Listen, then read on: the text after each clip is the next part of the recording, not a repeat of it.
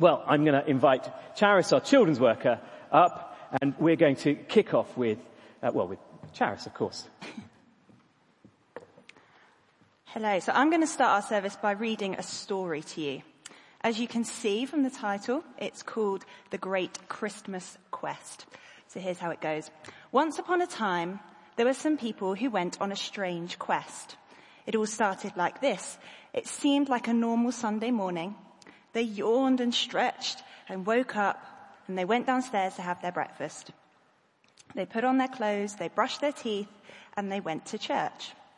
Then things started to get a little bit strange.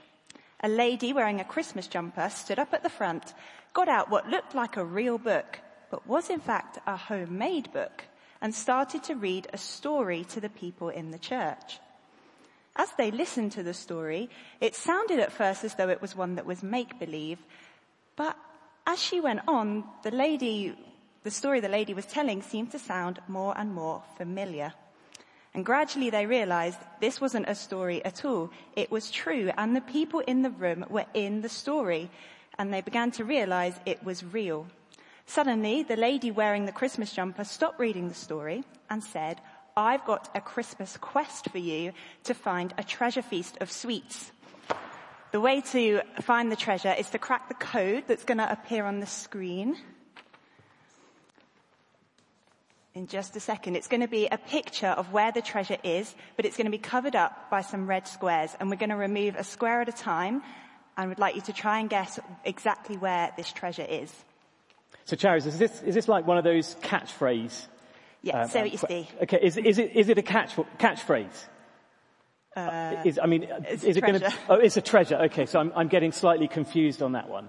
So it's not going to be a phrase. It's going to be a picture. It's going to be a picture of where the treasure is. Fabulous. I'm getting slightly confused with the whole catchphrase thing because I love that.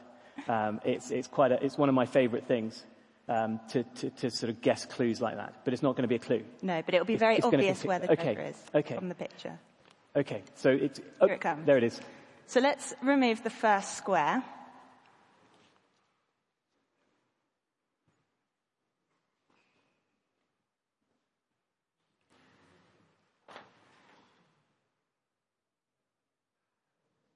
Oh, does anyone want to guess where the treasure is? There it is. So any guesses from the first square? Out there somewhere. Good guess, but we need to be a bit more specific than that. So let's remove another square. Does that give us any more information? It's definitely out there. Okay. The next square. Oh, there's something. Sorry? Ooh. By the Christmas tree. I'm not sure that's specific close, enough, actually. But not quite specific Nearly. enough. Good effort. I'll give you a sweet afterwards. Next one. Ooh. Under the Christmas tree. Who said that? Hey, Carl. Would you like to go and see if there is under the Christmas tree, Carl? Would you like to nominate someone to go and as well? You can, if you're feeling a bit grown up for this, Carl, you can nominate someone. Was that Juliet? Juliet, do you want to go and check under the Christmas tree? That was a great nomination. Thanks, Carl. Juliet, do you want to go check under the Christmas tree for a great Christmas treasure? Brilliant. Carl, I'm sorry that you were just getting into the spirit of it. I felt. You can tell a house of boys as well. Lots of competition there. I feel that works. That works really good. Have we found it?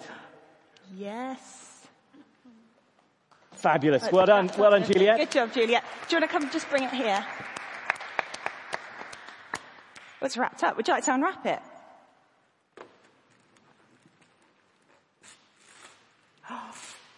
Heroes. Well done. If you leave them there, then one of us will stand at the door on the way out and we'll give everyone a sweet. You didn't think that you'd leave here today with sweets, did you? Well done, Juliet.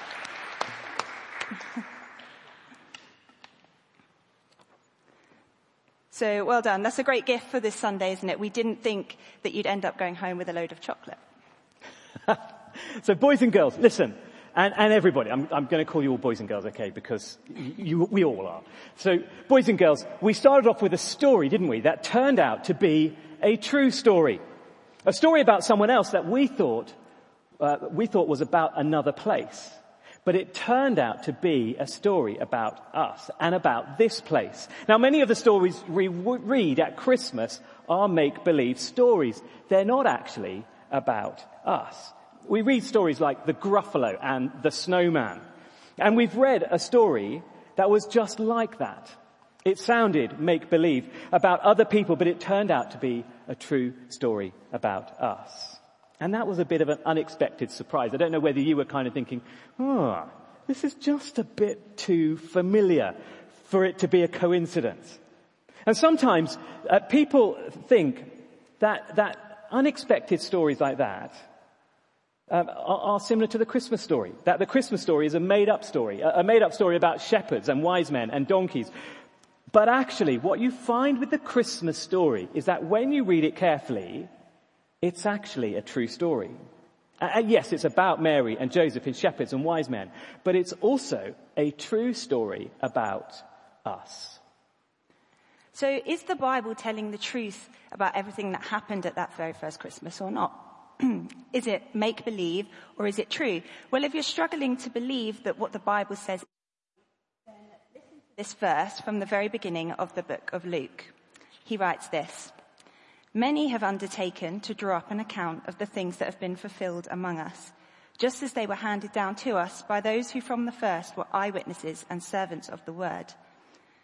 With this in mind, since I myself have carefully investigated everything from the beginning, I too decided to write an orderly account for you, most excellent Theophilus, so that you may know the certainty of the things you have been taught." Do you know, I love Luke's gospel because it starts off like a letter.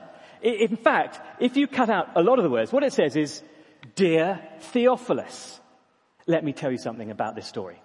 That's what it basically says. It's a story where actually what he says at the very beginning is, do you know, Theophilus, I have worked really hard to check out the facts behind this story. And that means Luke would have chatted to Jesus' mum, Mary. She was around at Luke's time. He could have sat her down and said, okay, let's have a coffee and chat about what happened that very first Christmas. We know that Luke was a doctor, so he wasn't going to take any nonsense from a fibbing patient. In similar way, he was going to research the truth and find out what it was. And when you read the whole of Luke's gospel, his book about Jesus' life, you can see he's got this great purpose of finding out the truth of Jesus' life, what really happened, what really he did and say. So if you're a Christian here this morning, I hope that it encourages you that everything we're looking at over the next couple of weeks is true. Luke's done the investigation into what happened. This is not the fairy tale that some people think it is, no matter how amazing some of the things are that happened. And if you don't know what to believe, or if you don't believe in Jesus yet, then take the chance once more this Christmas to look at the person of Jesus himself. Because if what we're talking about today about Jesus is true, then this is a carefully researched story, and it is good news for us today. And over the Christmas season, we're going to come across many stories, aren't we? Some made up, like the Gruffalo, others true, like this story of Jesus' birth. But like the great story that we started off with, like the story we started off with, the great Christmas quest, if what Luke writes is a true story, then that story demands that we get up and do something about it. Because the Christmas story will challenge us.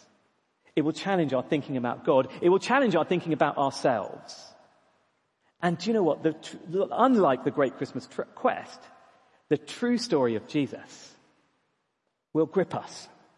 It will take a hold of us. It will change us and change our lives. And it'll change our lives the whole year round.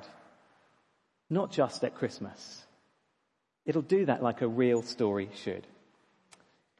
Do you know, we're going to stand and sing or worship together. I always say sing. We're going to stand and worship together with another great song, Glorious Light.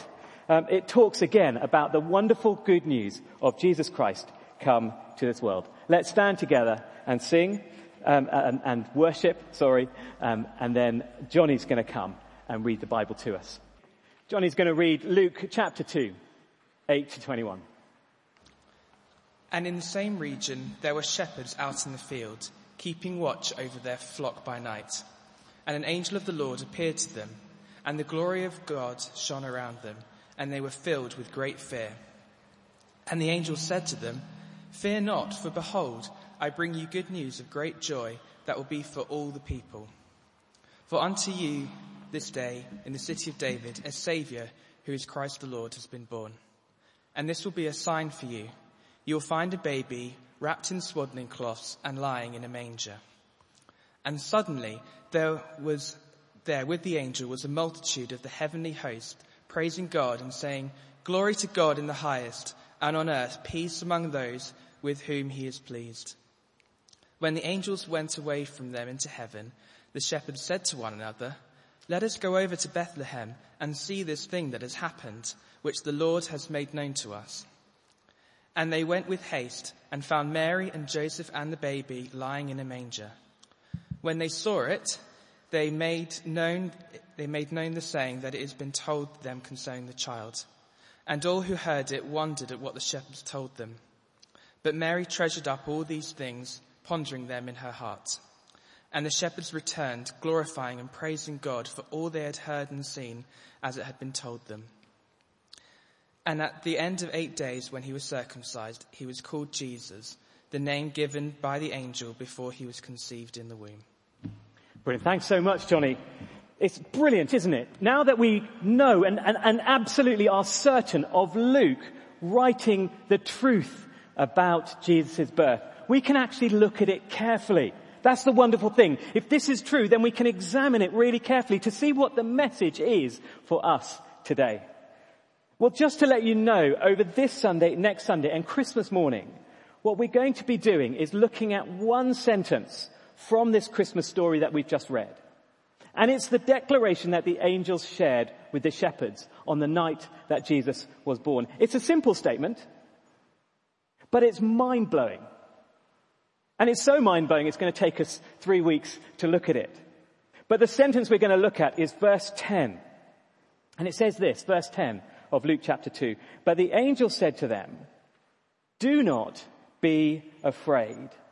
I bring you good news that will cause great joy for all the people.'" Do not be afraid. I bring you good news that will cause great joy for all the people. And this morning, we're going to look at that very first thing the angel said. Do not be afraid. Okay, so I want you to put your hand up if you're scared of little turtles like this one here. No, I didn't think so. It's not particularly scary, is it? Who would be brave enough to hold the little turtle like this in their hand? Does anyone want to? Lyra, do you want to come? Do you want to come and hold him? Yeah, come on. There's some hand sanitizer here first. And afterwards, because he might be a bit dirty. He's tiny, yeah. Yeah, just squirt your hand. And then just hold your hand over the bowl because he might be a bit wriggly. There you go, well done. So often when it comes to animals, there are cute little ones like this turtle or cuddly ones that we're not scared to go near because they're just so sweet, aren't they? Well done. Do you want to put him back in there? Good job. He's crawling off. Well done. But there are other animals that we can find quite scary, aren't there? Put your hand up if you're afraid of rats. Yeah, couple. I don't like rats either. What about spiders? Yes. I'm very scared of spiders. Hate spiders. What about snakes? Yeah, me too. They're horrible, aren't they? Okay, so keep your hand up if you said you're afraid of snakes. Brilliant, lovely. It just so happens that I've asked Neil to bring in Fluffy, his snake. It's an ironic name because snakes aren't fluffy. But just in case, Who of you who are afraid of snakes would be brave enough to come and stand? Now, okay, here we go. I've just seen Juliet putting up Henry's hand. Now, Henry, I hate to say it, but we're South Africans, all right? We eat snakes for breakfast. So would you like to come and stroke Fluffy? I don't mind if you're not brave enough to do that. I really don't. Oh yeah, here we go. Well done. Come on. Well done. Come on, psych yourself up, Henry.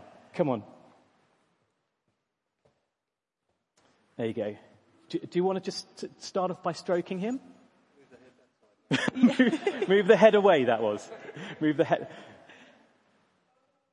Well done. Oh, that's beautiful. Done. Well done, Henry. I won't ask you to do any more. You are very brave. You are very brave. Thanks, Neil. You're a real star. Well, do you know, it's oh, sorry, I've lost my place.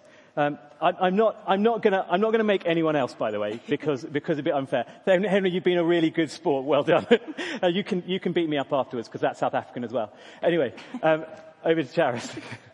So it's a great illustration of the fact that when things are cute or cuddly, like the turtles or sweet animals, we're happy to go near them, aren't we? But when things are scary, like the snake, we want to get as far away from them as possible. And it helps us to see the truth that we fear coming close to things that make us feel afraid. So here's the point. The angel that appeared to the shepherds didn't start with a friendly hello, but neither did he go boo. No, the first thing that the angel said to the shepherds was, do not be afraid. And why? Well, because he knew that the shepherds would be really scared of him. But why? Here's the question. Why were the shepherds, scared of the angels? And I think it's a great illustration we've seen in our school nativities, haven't we? Generally, angels tend to be the sweet, gentle, blonde-haired girls of the class. But according to the real story in Luke, the angels were some people to be afraid of. The question is, why? Well, here's one reason. They are powerful and perfect, and they are from God. And that means that they reflect God's presence. So they're scary because they're perfect and from God. It's a bit like if our service now was interrupted by a massive trumpet blast, a red carpet was rolled out, an important messenger came in full uniform from the Queen with a great big important message for us. I think it would feel a bit scary. And just like we feel a bit nervous of people who are more important than us, we feel a little bit scared of God, because God is so much greater and more powerful and perfect than we are. It's not wrong, it's natural to be scared of God, just like we'd be scared of meeting someone who's a bit more important than us, like the Queen. So that's the first reason why with the angels were scary. They were important, they had a message from God. But they were also scary because they were bringing God's word. And by bringing God's word, they carried with them the authority and the power and the presence of God. They were bringing those shepherds nearer to God. It was God's presence they were experiencing. And the truth is that one big reason we fear God is because we're sinners. By that I mean we want to be in charge of our own lives. We don't want God to be in charge. And because that is our attitude, we know that deep down inside that God is angry with us. He doesn't like the way we treat him.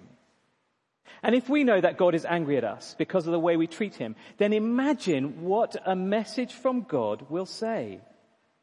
We'll expect it to be scary. And that's why the shepherds were afraid that night. They were hearing from God. But you know, there is hope in the first sentence the angel spoke to the shepherds. You see, in the middle of their fear, the angel said, do not be afraid. Do not be afraid. Why? Because the message he carried from God was not what they were expecting. And in a second, we're going to look at the last thing about this phrase of that sentence, do not be afraid. But before we do that, we're going to sing one more song. It's the modern rendition of Away in a Manger. So we're going to stand together, again, hum and sing at home. Let's worship this with this great song, Away in a Manger. Okay, so I have a question for everyone. How many times in the Christmas story does an angel appear and say the words, do not be afraid? So I want you to put your hands up if you think it's just this one time to the shepherds. Okay. Twice? 3 times? A few? Good, 4 good, times? A few more, okay. 5? Okay. Well, if you put your hand up for 4 times, you would be right. The angel appears to these shepherds, to Zechariah, to Mary, and to Joseph. And to each time, the angel says, do not be afraid. We've said this is a true story, and we've said that angels can be scary because they come from God's presence and they tell us God's word. So why is there suddenly a reason for these people to not be afraid of these angels and the words that they're bringing? Well, the reason the angel said, do not be afraid, is because God's message is good news. God had a plan to undo the brokenness of this world. He had a plan to restore our broken relationship with God. And that's why the angel says, do not be afraid. Do not fear is a message of hope. It meant that people no longer have to be afraid of what God is going to say. God's not going to say something angry at us or tell us not to speak to him again.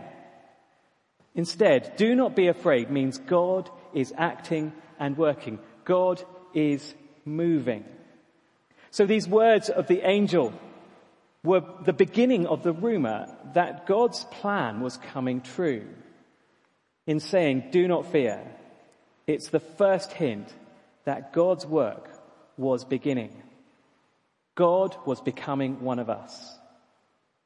And because God's plan of salvation, a way would be opened for mankind to have a new relationship with God. One where we could love him and not fear him. Where we can know him, not run away from him. And God was going to make that happen. And we need to hear this message of hope today, don't we? One of the reasons we've lost hope in these times is because we don't know what's going to happen next.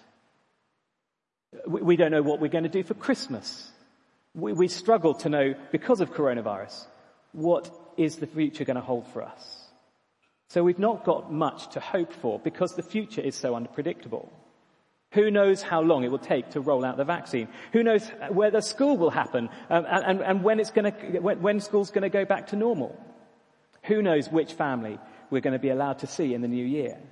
There's so much uncertainty and fear in our world. But this is the angel's message.